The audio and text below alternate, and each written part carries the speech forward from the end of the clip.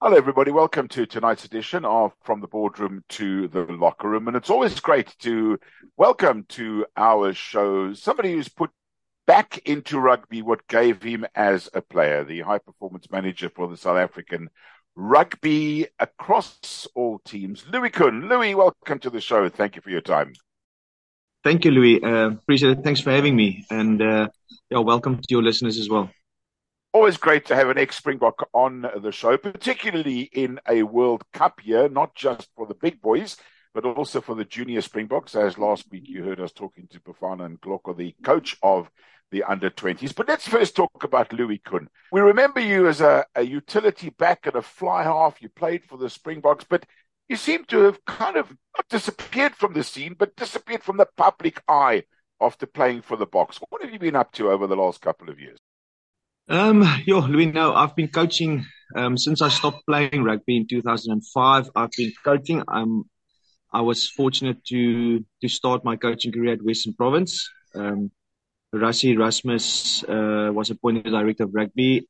I was very fortunate to be part of his coaching staff. I remember when Rassie started with the Stormers, I was blessed to have in that coaching team Brendan Venter, Gary Gold, Jacques Nienaber, Rassie himself, and myself as the kicking and skills coach. So I was blessed to, when I stopped playing, to be amongst the greats of the coaching game. And I plugged away and I was fortunate to coach at Boland as well. And then I was appointed at SA Rugby in Rassie's Mobi unit. And then, journeyed with Heineke Meyer with his Springbok coaching staff. And then Rassie appointed me as high performance manager when Rassie actually left for Ireland in 2016. When he came back 2018, I continued. And to this day, I work within SA Rugby as the high performance manager and reporting into Rassie and more or less oversee, the junior programs for him.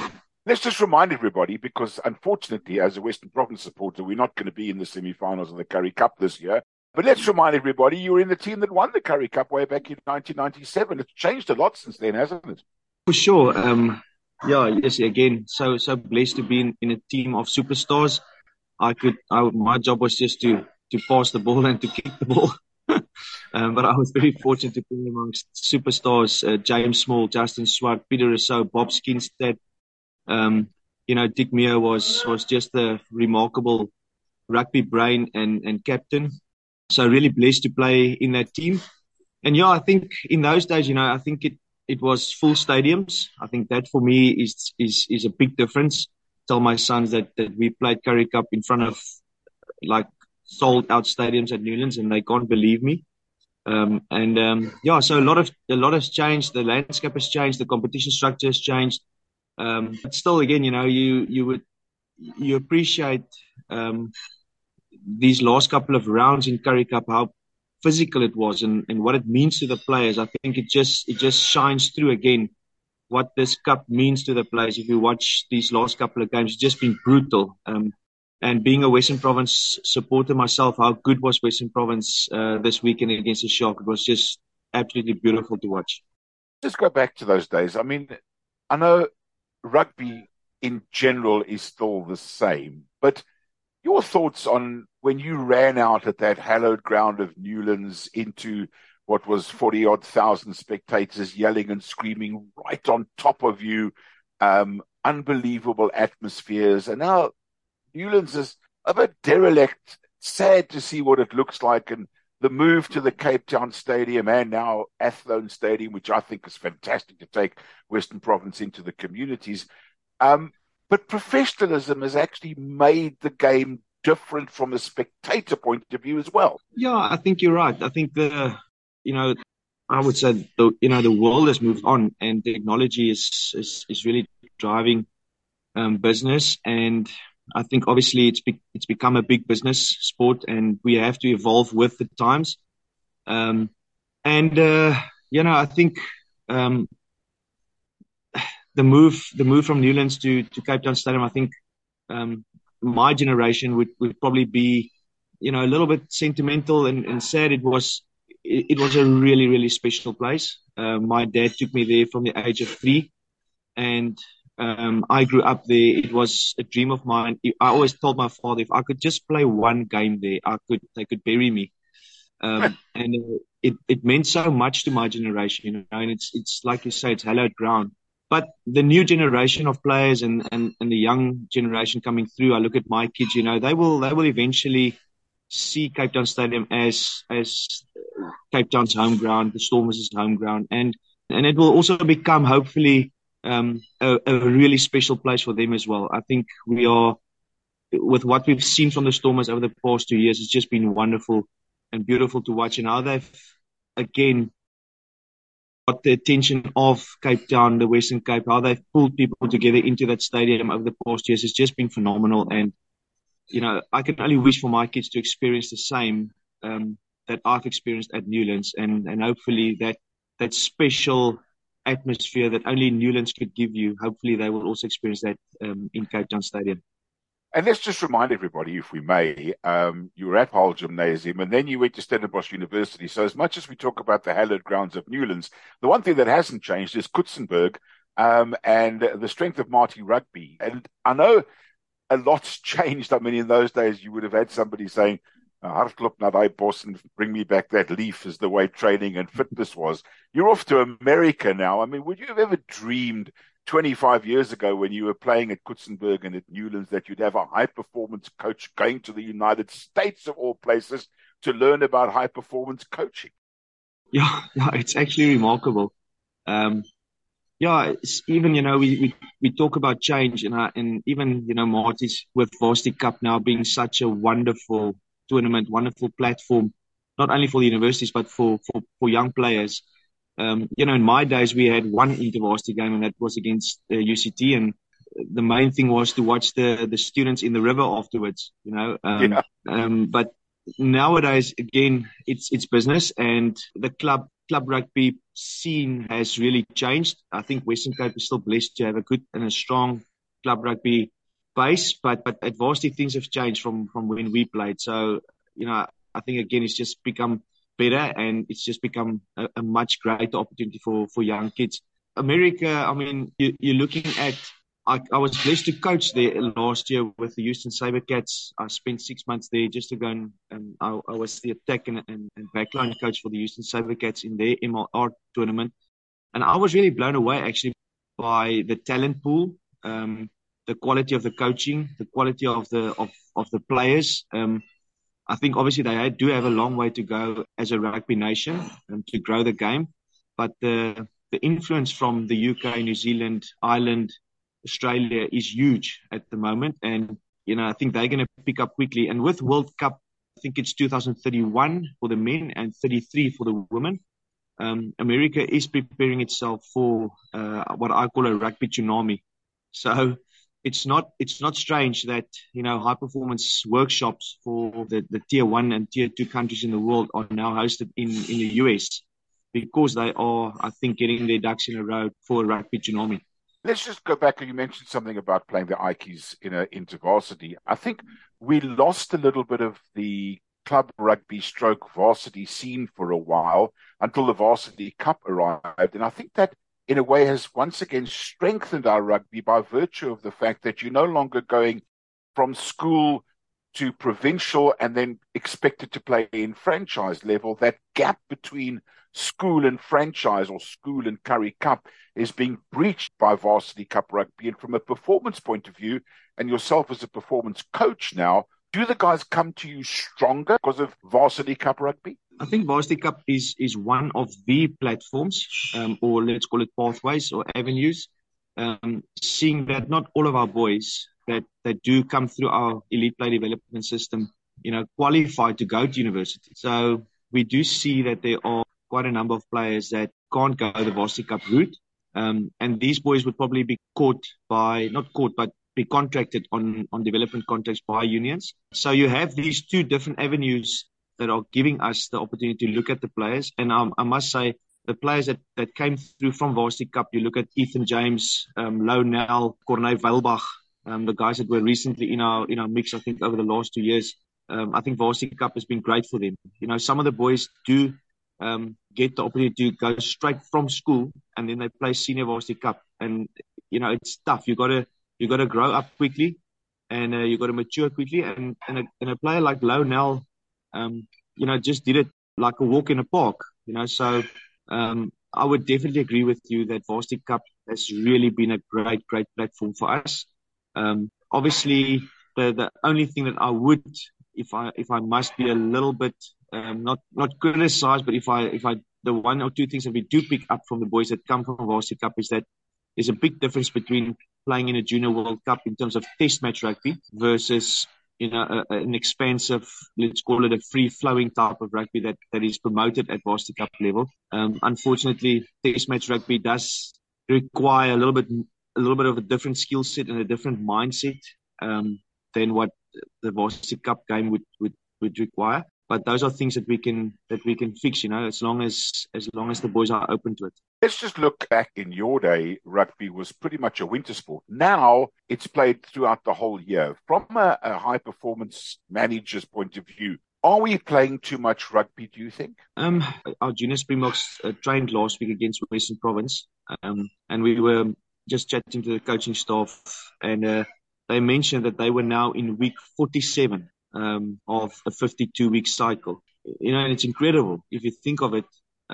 The key now, I think that there's a new dimension in sport that now needs to be really looked after, and that is the mental side of performance. I know it's been there, and I think we are way behind, if I must be blatantly honest, when it comes to rugby and sports psychology or mental coaches. If you think of golf, if you think of tennis, if you think of professional sport in the UK and the US, mental coaches, sports psychology is just as common as what a skill coach would be, or a medical doctor in a team setup. But in our environment now, it's still not really something that is promoted or something that's budgeted for, to be honest. And I think that is the sort of the new area that we need to really invest in, is to how do you keep a player fresh mentally if he's in week 47 of a 52-week cycle and he still needs to play a Currie Cup semi-final and then another week a Currie Cup final. And then some of these boys go into test match rugby. Maybe a guy that now plays Currie Cup is called into the Springbok squad in 2 weeks' time, and then he's just got to go again. So it seems like it never stops, and it's a big concern in my opinion. Do you think, Louis, that we're in a situation whereby ek is 'n man, I'm a rugby player, I can't say I'm having a mental problem, I can't say that this is getting me down because it will make me look weak?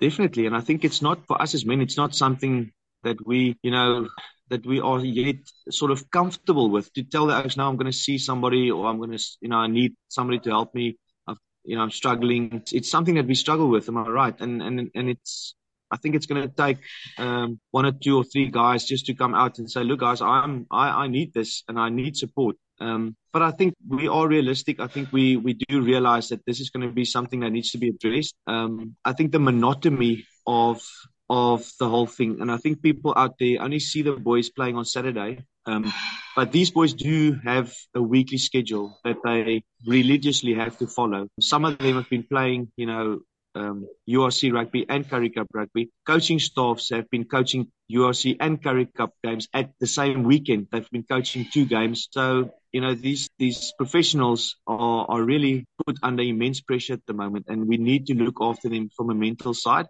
because the monotony of the whole thing, it's not the physical thing so much. It is physical, but I mean, it's also the monotony of 47, 48 weeks to pack your bags, go to training, go to gym sessions, go to field sessions, pack your bags, go to the airport, get onto a plane, go play a match, come back, recovery in the ice bath, then into the gym. So it becomes, just monotonous. And I think it's important that we do freshen up the players and the coaching staff. Yeah, and you are just under 6 foot. You take a bloke who's 6'8", sitting in an economy class seat, flying across the world, living out of a suitcase in a bed that necessarily doesn't fit him. It's difficult. It's not this glamour life that people think it is when they see them on a Saturday afternoon running out in front of 50,000 people at the Cape Town Stadium, is it? Absolutely.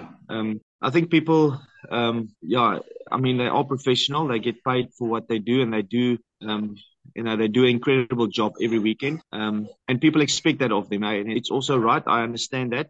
But the general public don't really understand what they go through on a weekly basis. And like you say, the travel, I think the guys at Province told me that I think they flew 8 times to Europe and back.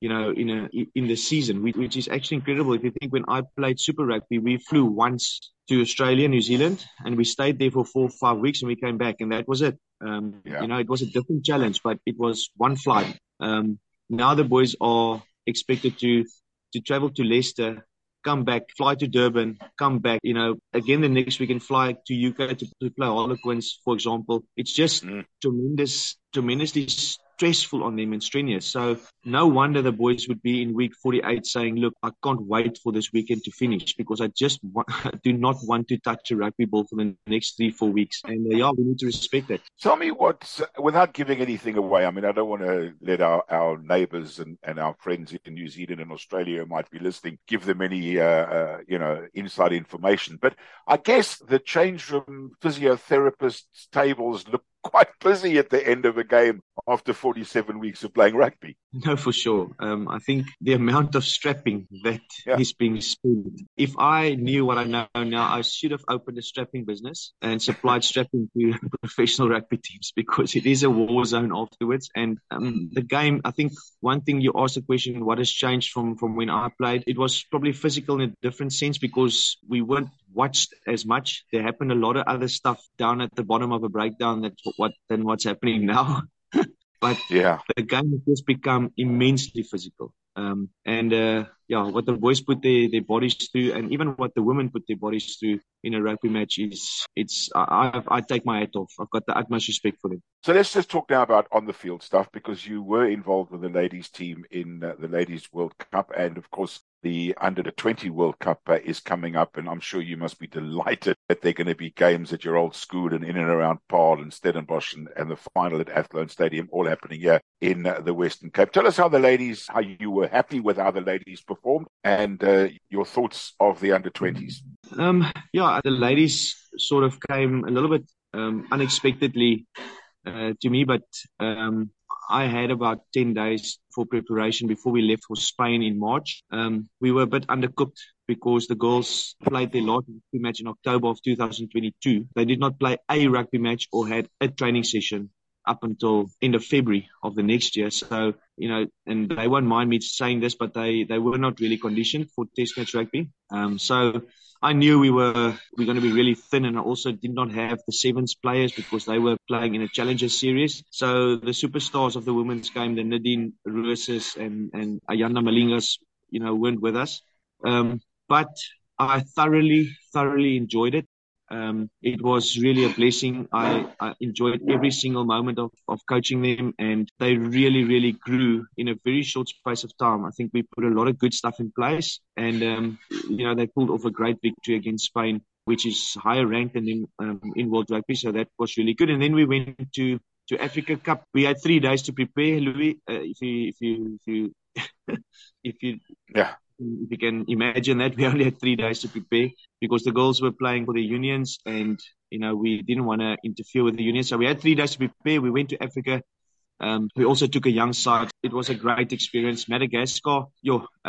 I said to my wife when I come back, I'm going to count every single blessing that I have for living in South Africa. I think the poverty and the challenges that the people face on that island is way bigger than what we are confronted with. And the girls also experienced, that, and they were really emotional, seeing a lot of kids very hungry next to the streets. I thought as a group, we actually got much more off the field from the tour as what we got on the field. Although the rugby was tough, I think we grew as a group, and we became really thankful as a group for what we have and what rugby is giving back to us.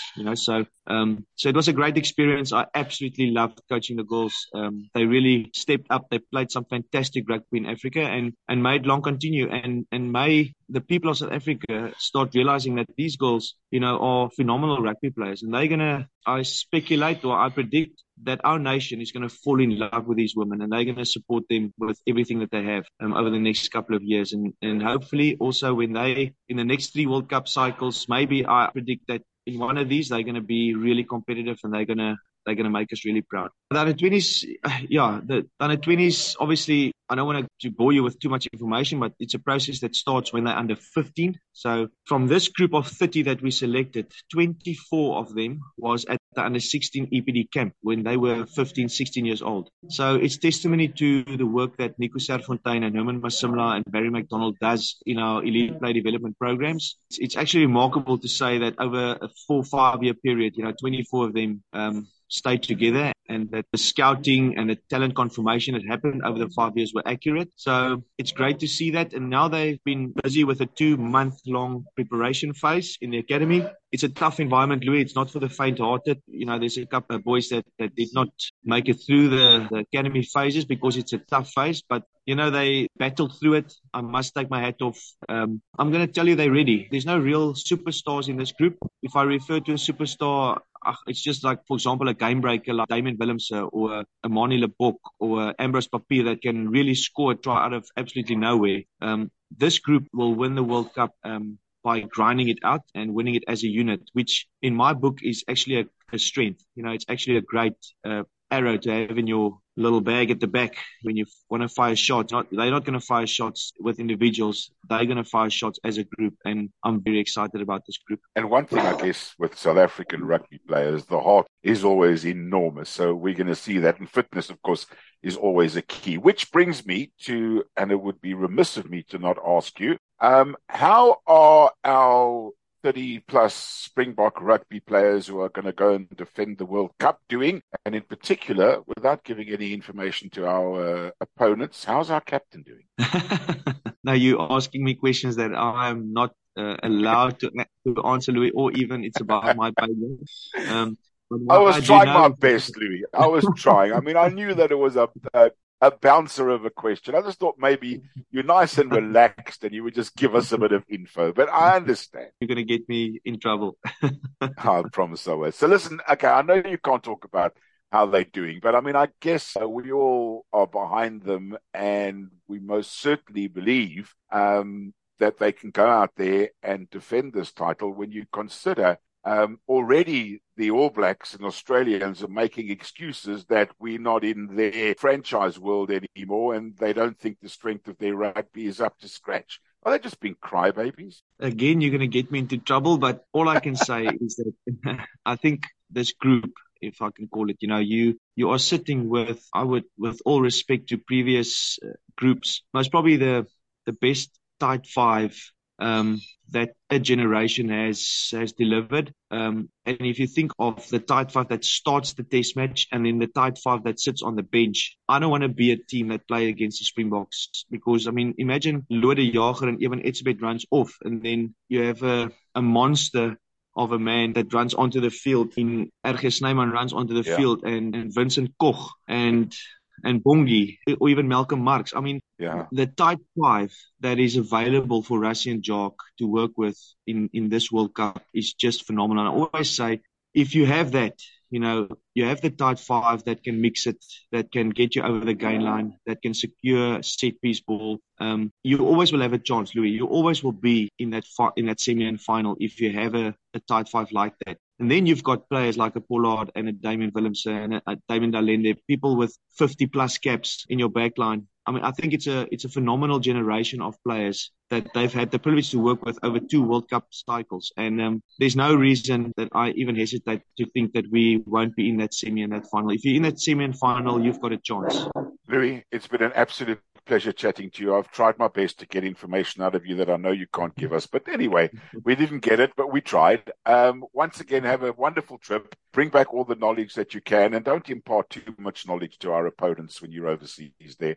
And thank you so much for your time. Thank you, Louis. Thank you so much for having me. And thank you for your contribution towards rugby, and especially to women's rugby. I would love for you guys also to give the women a shot and a shout out, and give them your support by the end of the year when they play in that World 15s. It's going to be a phenomenal experience for them as well. But thank you so much for having me.